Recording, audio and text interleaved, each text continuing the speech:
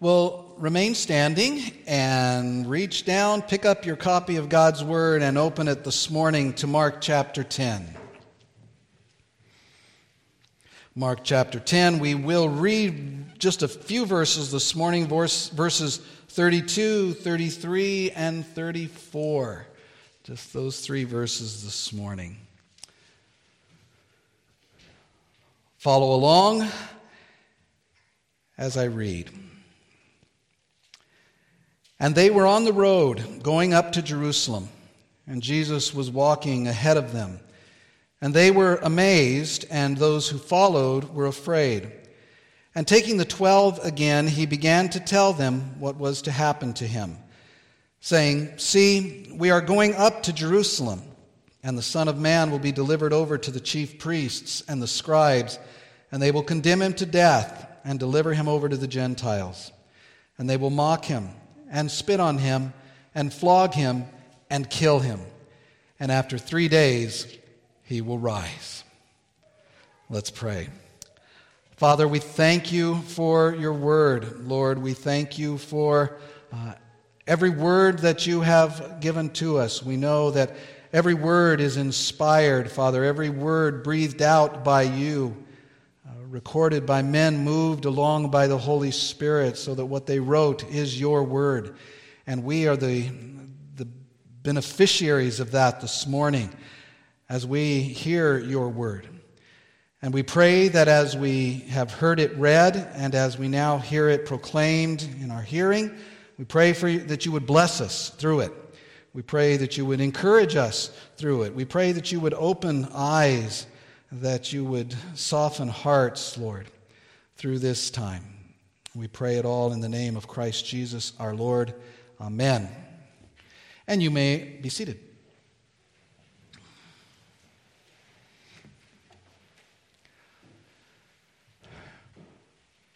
We often hear when a breaking news story comes across the wires, a familiar phrase, "more details as they become available." And in this morning's passage, Mark has recorded for us more details as they have become available to the disciples. We have Mark recording for us Jesus giving these additional details to his disciples regarding what they are in a very short time to witness, and which Jesus himself is going to experience as they continue to make their way to Jerusalem. Jesus explains to them what is going to happen when they get there. Now, for the disciples, all of this that we're seeing, this is all unfolding before them one step at a time, one encounter after the other, one teaching from Christ at a time, one miracle performed by him at a time, one day at a time. Imagine what it's like to have traveled with Jesus. Always something amazing happening, always something new, exciting, confusing, we've seen. To them as they followed Jesus, who had bid them all to leave their previous lives and to follow him. Now for Jesus, though, of course, this is him simply following the will of his Father who had sent him. And Jesus knows exactly where that is going to lead him. He has made very clear that his purpose was to come and to do what his Father had given him to do. In John 6:38, he said, "For I have come down from heaven not to do my own will, but the will of him who sent me." And in chapter 4 of that same book, Jesus said to them, "My food is to do the will of him who sent me and to accomplish his work." Jesus, we ought always to remember and never forget, he came to this earth, he took on a true and complete, though not sinful, human nature for a singular purpose, to redeem mankind. Through perfectly doing all of the requirements of God's law. We've already talked about that in the service this morning. And then by offering himself up as a complete, acceptable, one-time sacrifice for sin. Not his own sin, he didn't have any, but for the sin of mankind, as many as will call upon his name.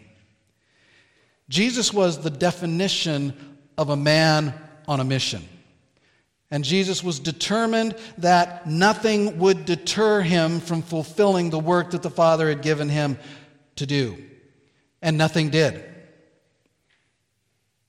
And Luke tells us, in fact, that when the days began to draw near for these events to be set into motion, the events that we're going to look at, that Jesus, Luke said in Luke 9:51, he set his face to go to Jerusalem. He focused himself on that task. As we read in the servant songs, we read in one of them this morning, in Isaiah 50, verse 7, the Messiah, the servant of the Lord, said, I have set my face like flint, and I know that I shall not be put to shame.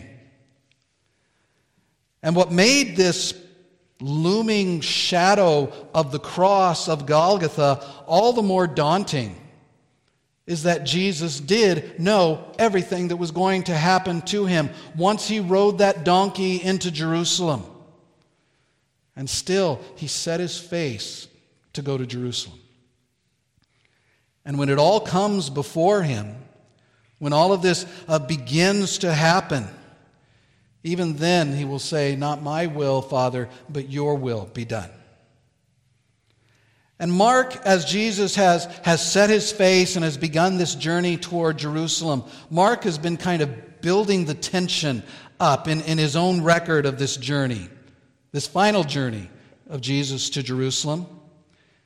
He said that they went on from there and passed through Galilee. And then he says they went to Capernaum. And he left there and went to the region of Judea beyond the Jordan. And he was setting out on his journey. All of these markers of Jesus progressing along. And now in verse 32, that goal is almost in sight.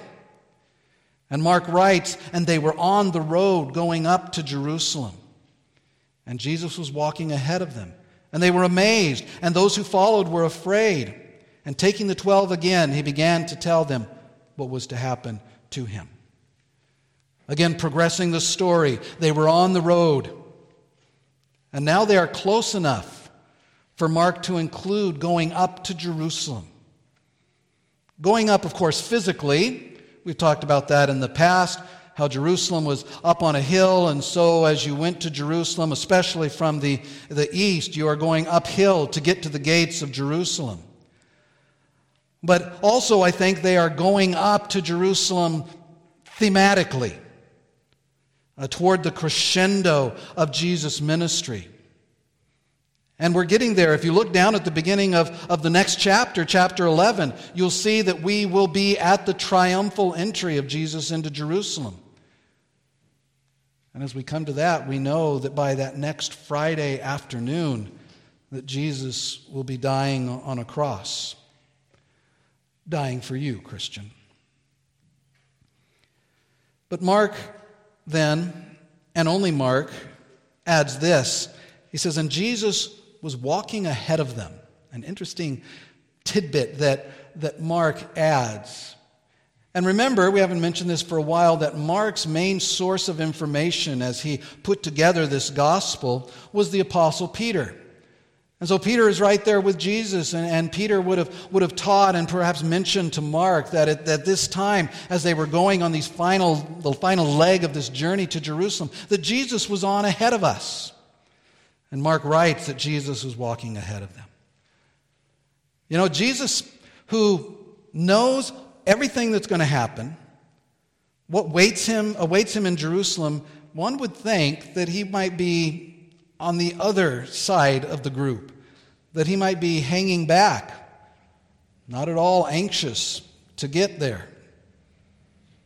You know, condemned men on the way to their execution are not typically, like, come on, we have a schedule to keep here. They don't lead the guards down the hallway to the execution chamber. But here Jesus is leading the way. And while we can't take and don't want to take anything away from the horror of what he faced, which is becoming more and more real to Jesus as he approaches Jerusalem, and will continue to be so until that night that he's in the Garden of Gethsemane with his disciples at the night of his arrest. He says, "My soul is deeply grieved unto death." But here, it's as if, and I think this is the case, that Jesus also sees, and I'm sure is in the forefront of his mind, the purpose for which he is going, the result of what he is going to do. He would see in his mind millions set free from sin and shame and punishment. He would see you, Christian, set free from your sin, set free from shame, set free from your punishment. He sees the kingdom being populated by sinners whom he redeems through his sacrifice. And so as he set his face even to go to Jerusalem, and as he has always been, he is now laser focused on the goal, on the result. And so he leads the way, walking ahead of them. An action that's not lost on those who are with him. In regard to the disciples, Mark says, and they were amazed. That's a familiar word lately as we've gone through this section of Mark. There's been a lot of that going on, a lot of amazement. Even just last week, they were first amazed at Jesus' words, Mark said, and then they were exceedingly astonished at the next words that he said. And now they are amazed that Jesus is leading the pack down the road. Amazed at Jesus. Amazed at his commitment to the goal, commitment to the work. Jesus has already, remember, told them where they are going. He's already mentioned to them why they are going there. They're not going to Jerusalem just to attend the feasts of Passover, but they are going for Jesus to suffer and die. But instead of being at the back of the pack, Jesus is leading him, and that amazed the disciples. Now, Mark tells us that there was another group with him, described here as those who follow. Now, remember that there were disciples of Jesus who are in addition to the 12 who are also called apostles. Jesus had this group, a large group that followed him. There were 12 that were his apostles, the ones that we know. Then there was a larger group who were always kind of in the background but always there. We've said that all the apostles were disciples, but not all of the disciples were apostles. And those who followed is a reference here to the larger group. Not the 12, but the rest who were following Jesus. And it could have been a large number. And these other followers that are always kind of in the background, often mentioned, often around a mixed crowd with a range of motivations, as we've looked at, as we've gone through the book of Mark. A range of motivations for following Christ. Some good, some not good. It's just like today. But they, Mark says, those who followed, were afraid. What do you think they were afraid of? Well, they have been following Jesus. Word has probably gotten around of where they're going. The sense of urgency from Jesus and a sense of foreboding, perhaps, from the apostles has affected those in the back of the crowd. They are, after all, traveling with Jesus, who has predicted some pretty terrible things are going to take place, to come about in Jerusalem. And yet here they are with him on the road to Jerusalem, with him, not just in his company, but joined to him as followers of his, which is what a disciple is. What might their association with Jesus bring on them when they arrive in the capital of the nation, the home of the Pharisees and the scribes and the priests, those who have been so angered at Jesus and now are seeking Jesus' death. What might that mean to them when they come to this city, the home of these religious leaders, and at the busiest time of the year, the Feast of Passover? I think that points us to why those who followed were afraid. And again, there are many like that today. Many that follow Jesus, but not as closely as others, and out of a fear of what a close association with him might mean. Because it might mean rejection, might mean difficulties, might even mean danger. Not so much here in the United States, but in other parts of the world, following Jesus does introduce a large component and possibility of danger. But they were afraid. And as they're on the way here, Jesus in the lead, the amazed disciples or the amazed apostles behind him, and the afraid disciples behind them, Jesus knows that it is time for him once again to speak. One final time about the events to come. And this is not just repetition, but as we'll see, this is the third time that Jesus will have said this. The third prediction, the third prophecy regarding, as Mark says here, what was to happen to him. And as he speaks to them, he gives new information.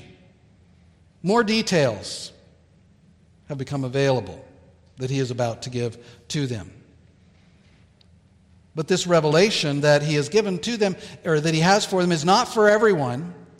And so at the end of verse 32, we read that he takes the 12. He takes those that are his apostles, and it says that he began to tell them what was to happen to him. And again, notice, if you have your Bibles open, which I hope you do. I can't see over the pews to see who does or who doesn't. One of the ways that you get the most benefit from a sermon is to have your Bible open and following along, reading along, making notes, if that helps you. Parents, again, teaching your children by example that, at least in this church, preaching is inextricably tied to the text of Scripture. Preaching is not my word, it's God's word. Keeping tabs on what I am saying. And while I hope that you trust me as your pastor to deal properly and responsibly with God's word, to handle accurately the word of truth, I also hope that you are all good Bereans, like the Bereans in Acts chapter 17, that both received the word that Paul was preaching with them with great eagerness and examined the Scriptures daily to see whether these things are so. For all those reasons, have your Bibles open after we read it. And if you have your Bibles open to Mark 10, at the end of verse 32, you'll see that Mark writes that Jesus took the 12 aside again. We've already mentioned that this isn't the first time Jesus has told the disciples about the events that will take place in Jerusalem. In fact, this isn't the second time that he's done it. It's the third time. It's also the last. This is the last time that Jesus will explain these events that will be upon them soon. In fact, I want to read those other two as we get ready to look at this third telling. We'll stay in Mark, although all three of the synoptic Gospels, Matthew, Mark, and Luke, all three of them record all three of these tellings by Jesus of what is to take place. But we're going to stay in Mark here. But each one, as we'll see, brings in new information, brings in additional details. The first one is in Mark chapter 8. As Mark presents his material, they're very close together. There's one in chapter 8, one in chapter 9, and one in chapter 10. The first one's in Mark 8:31.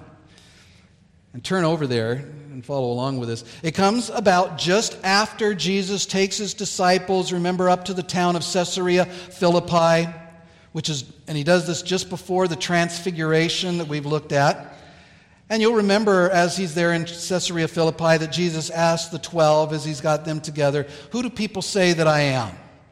And then, of course, he asked the more important question, "But who do you say that I am?" To which Peter, remember, responds, "Well, you are the Christ, the Son of the living God." And then with that confession still hanging in the air, with that understanding that Peter has just expressed, though we have learned that it becomes apparent that they still don't really grasp all that title means. But Jesus then tells us, Mark records in verse 31, that Jesus began to teach them.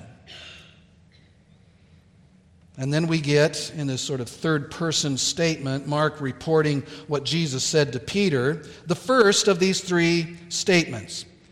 In Mark 8:31, he says, "And he began to teach them that the Son of Man must suffer many things and be rejected by the elders and the chief priests and the scribes and be killed, and after 3 days rise again. And he said this plainly," Mark says.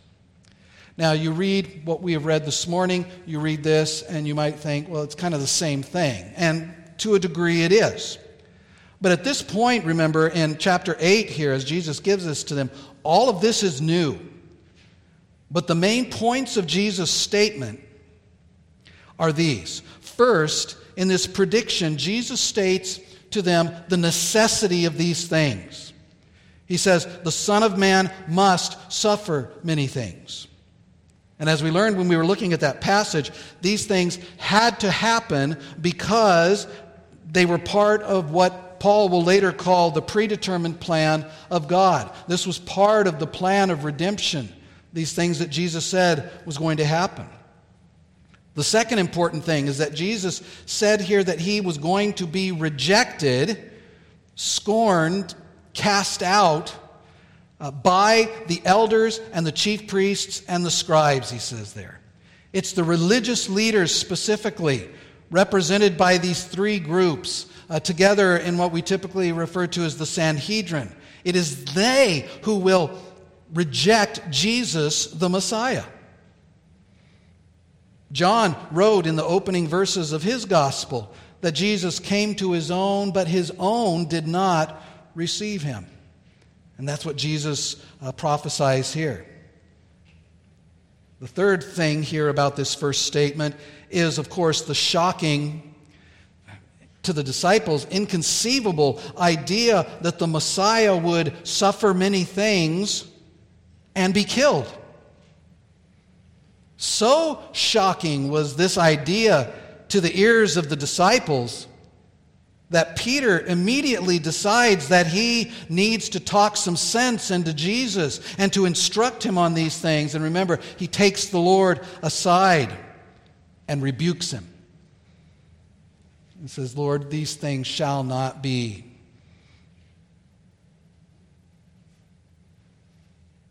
Lastly, in this first statement here, Jesus says that after 3 days that he would rise again. And beloved, that glorious epilogue is appended to all three of the statements that Jesus makes. He will suffer, he will be killed, but he will not stay in the grave. He will not stay dead. It's not possible. And it's not just that Jesus must suffer and be rejected and be killed, but that he must rise from the dead on the third day. That too, that gloriously true, is an unchangeable part of God's plan. So that's the first statement that Jesus gives. The second one, as I said, is in chapter 9, and it is in verses 30 and 31. So turn over there. So this is just after the transfiguration. And Jesus and Peter and James and John come down the hill where Jesus was transfigured before them. And they come upon a kerfuffle that is going on between the other disciples and the Pharisees.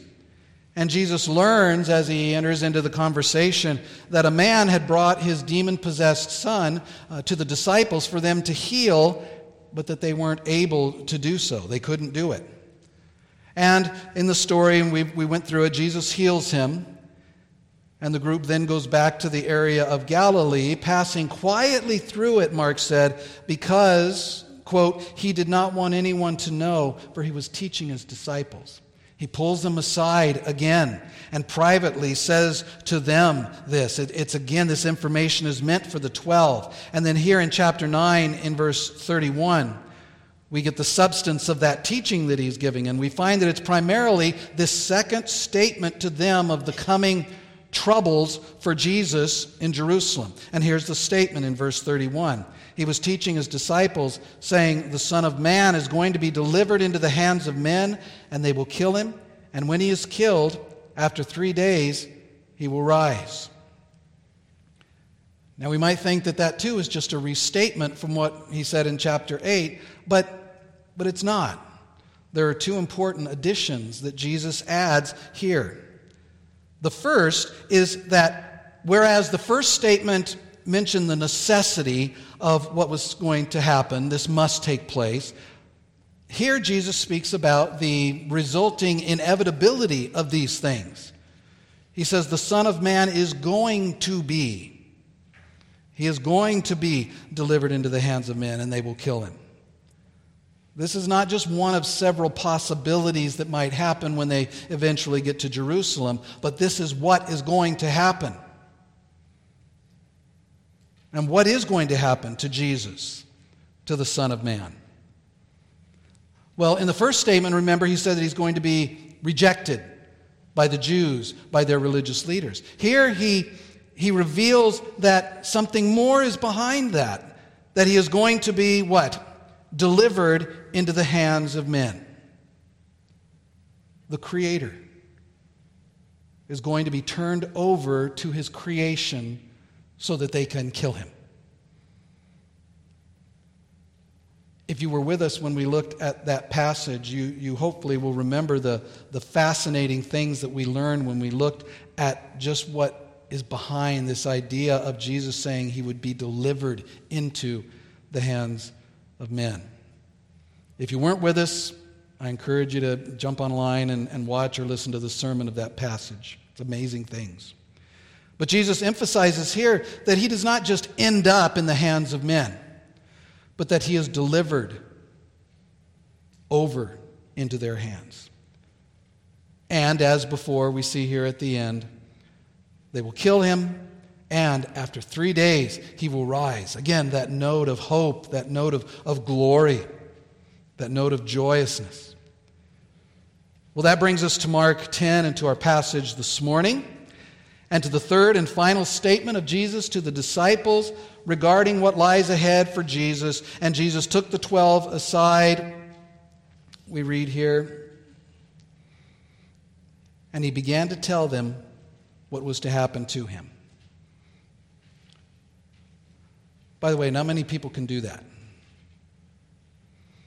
Not many people can do that with assurance. In fact, there's only one, and he's the one doing it here. And Luke makes this even more weighty as we come to this, because he writes it this way, a little more detail. He says, "See, we are going up to Jerusalem, and everything that is written about the Son of Man by the prophets will be accomplished." So that's what's going to happen. Everything that has been prophesied about the Messiah that was going to happen. Some of those that we read this morning in the servant song. Some of those in Isaiah 53, another one of the servant songs. Those things that are going to happen. They are the things that have long been prophesied about the Messiah. Those are the things, Jesus says, that's going to happen. And here, for the first time, the first in Mark's record, Jesus says specifically that these things are going to happen in Jerusalem. On this trip, we are going up to Jerusalem upon which these things are going to happen. All of this will take place. This is it, Jesus is saying to them. This is the time.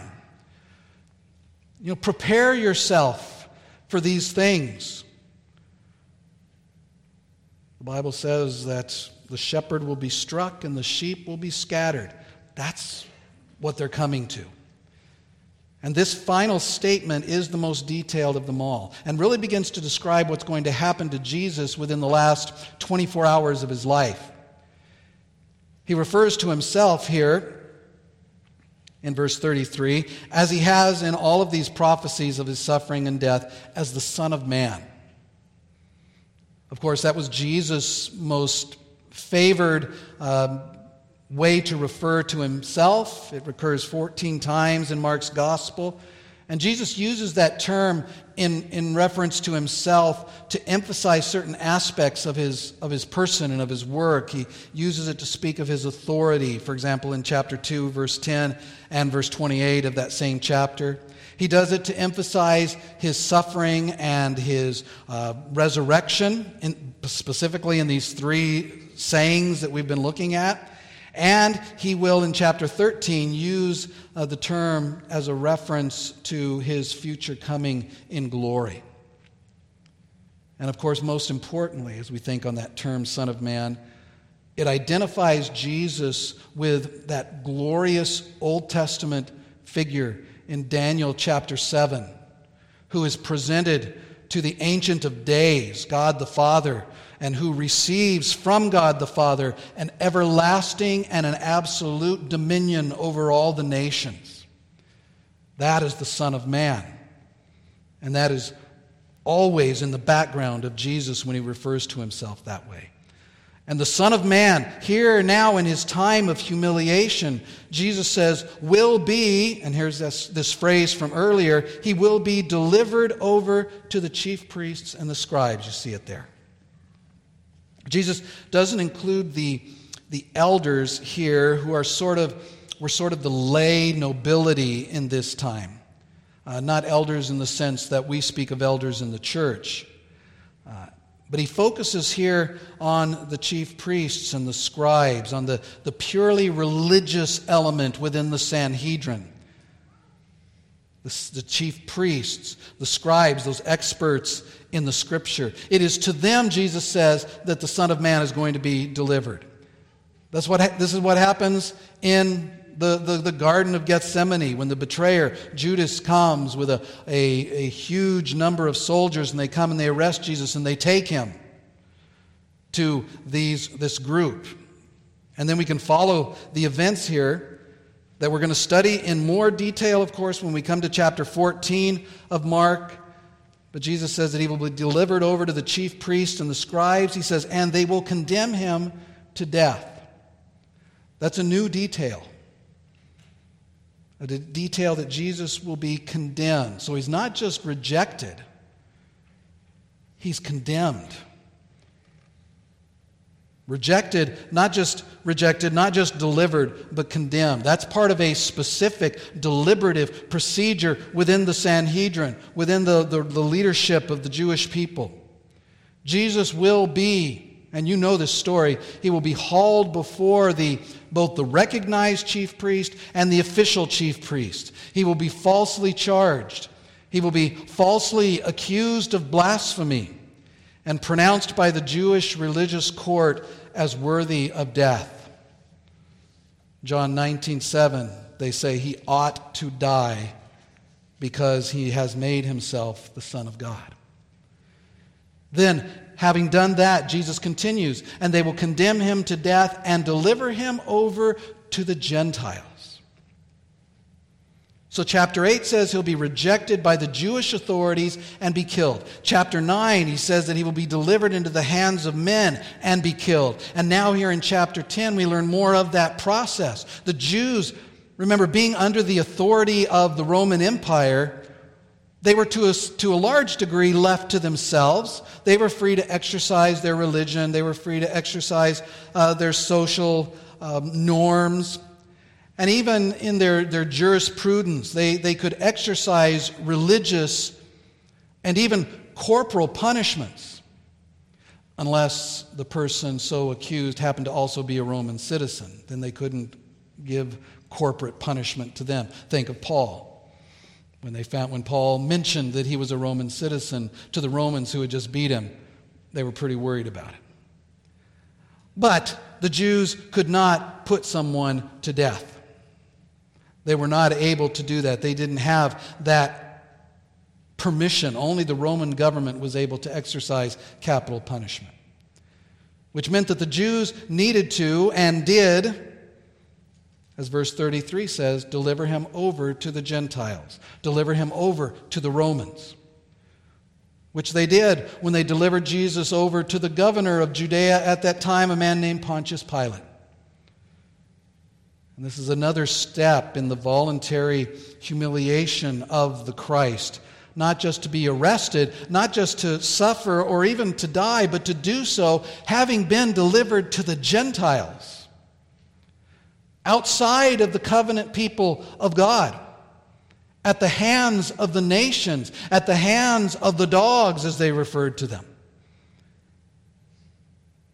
The defiled, the unclean, outside the camp, as it were. In fact, which literally came to pass when Jesus was executed outside of the camp, outside of the city of Jerusalem. Not only a cursed death on the cross, which Paul mentions in Galatians, but for a Jew to be humiliated by the Gentiles was a particularly shameful thing, and which will take place, which will happen to Jesus. But Pilate, once they turn him over to Pilate, once the Jews have handed him over to him in order to formalize the sentence and to carry out the sentence of death that was sought by the Jewish leaders, not once, not twice, but 3 times, the civil authorities proclaimed that they find nothing worthy of death in Jesus. Pilate reports twice that he finds nothing wrong with Jesus. He is innocent. And he reports that Herod Antipas, who also Jesus goes before, that he also found him innocent. And of course we could throw in there Pilate's wife, who said to her husband that because of a dream that he should have nothing to do with that innocent man. But in the end, though, we know that Pilate will not stand up to the Jewish mob, and that ultimately he delivers Jesus over to be crucified. And as a result of that process, we see here Jesus foretelling the things that would take place as part of the fulfillment of that in verse 34. He says, and they will mock him. They did that. And they will spit on him. They did that twice. The Jews did it, and the Romans did it. And they will flog him. And they did that. That was also prophesied in the Old Testament book of Isaiah, which we read this morning. And then, yes, they killed him. All 3 of the prophecies, again, explicitly mention that Jesus is going to suffer and to die in Jerusalem. Not just die, but as it says here, he will be killed. He will be killed by the Romans because of the Jews. By the Romans for the Jews. And all of this will happen, Jesus has said, because it must happen. Because that is the plan of God to effect the redemption of mankind. And Jesus wanted his disciples here at this point to know what was coming. But he also wanted to remind them, we cannot leave this out, as he had in the previous 2 prophecies of his suffering and death, that this death was not the end. It is not the defeat of the Son of Man. In fact, it is his greatest victory. Paul, in the book of Colossians, states that in his death, that the spiritual enemies of God and of Christ, and of us, by the way, were disarmed. That they were put to an open shame as Christ, he says, triumphed over them on the cross. What looked to the world like Jesus' greatest defeat was his greatest victory. And this triumph is just as surely as his death, the thing that comes next, a glorious part of that redemptive plan of God. And that triumph is to be demonstrated and confirmed in the fact, as we see here, that after 3 days he will rise. Gloriously from the dead, defeating death. And so Jesus reminds his disciples again of what they are getting ready to face what Jesus is getting ready to face and experience.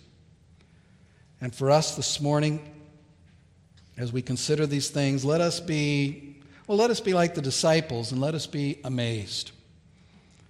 As we look at these things from where we are on the other side of their fulfillment, let us be amazed, beloved, at the love of God for us. At God's desire that we should be reconciled to Him and the lengths to which He went, the lengths which Christ went in order to secure that. Let us be amazed at that. Let us be amazed at the love of Christ for us, who would willingly come and knowingly submit to all of this, being rejected, being condemned by His own people, being turned over to the Gentiles in order to provide salvation for Jew and Gentile alike. Let us be amazed at the wisdom of God, who used the gross and heartless abuse of His dearly beloved, innocent Son in order that we might be adopted into His family. And finally, let us be amazed at the call that Christ makes to us to come and to follow Him and be called children of the Most High. And as we are amazed at these things, let us say, Amen. Father, we thank You for Your word today. We thank You for Christ. We thank You for what He has done. We have descriptions. We have the 3 prophecies, Lord, and then we have the descriptions of what happened, Lord, and still we cannot approach a full understanding of what He has done. But we know that He suffered these things. He suffered the wrath of men, and more importantly, He suffered Your wrath, O God, against sin, in order that we who trust in Him would not have to suffer Your wrath, would not have to endure Your punishment for our sins, though we in ourselves deserve it. We thank You that Christ has borne that in His own body on the tree. We pray that we would always be amazed at such a great salvation that we have received so freely. May it be to us the greatest joy in our life. We pray this in His name. Amen.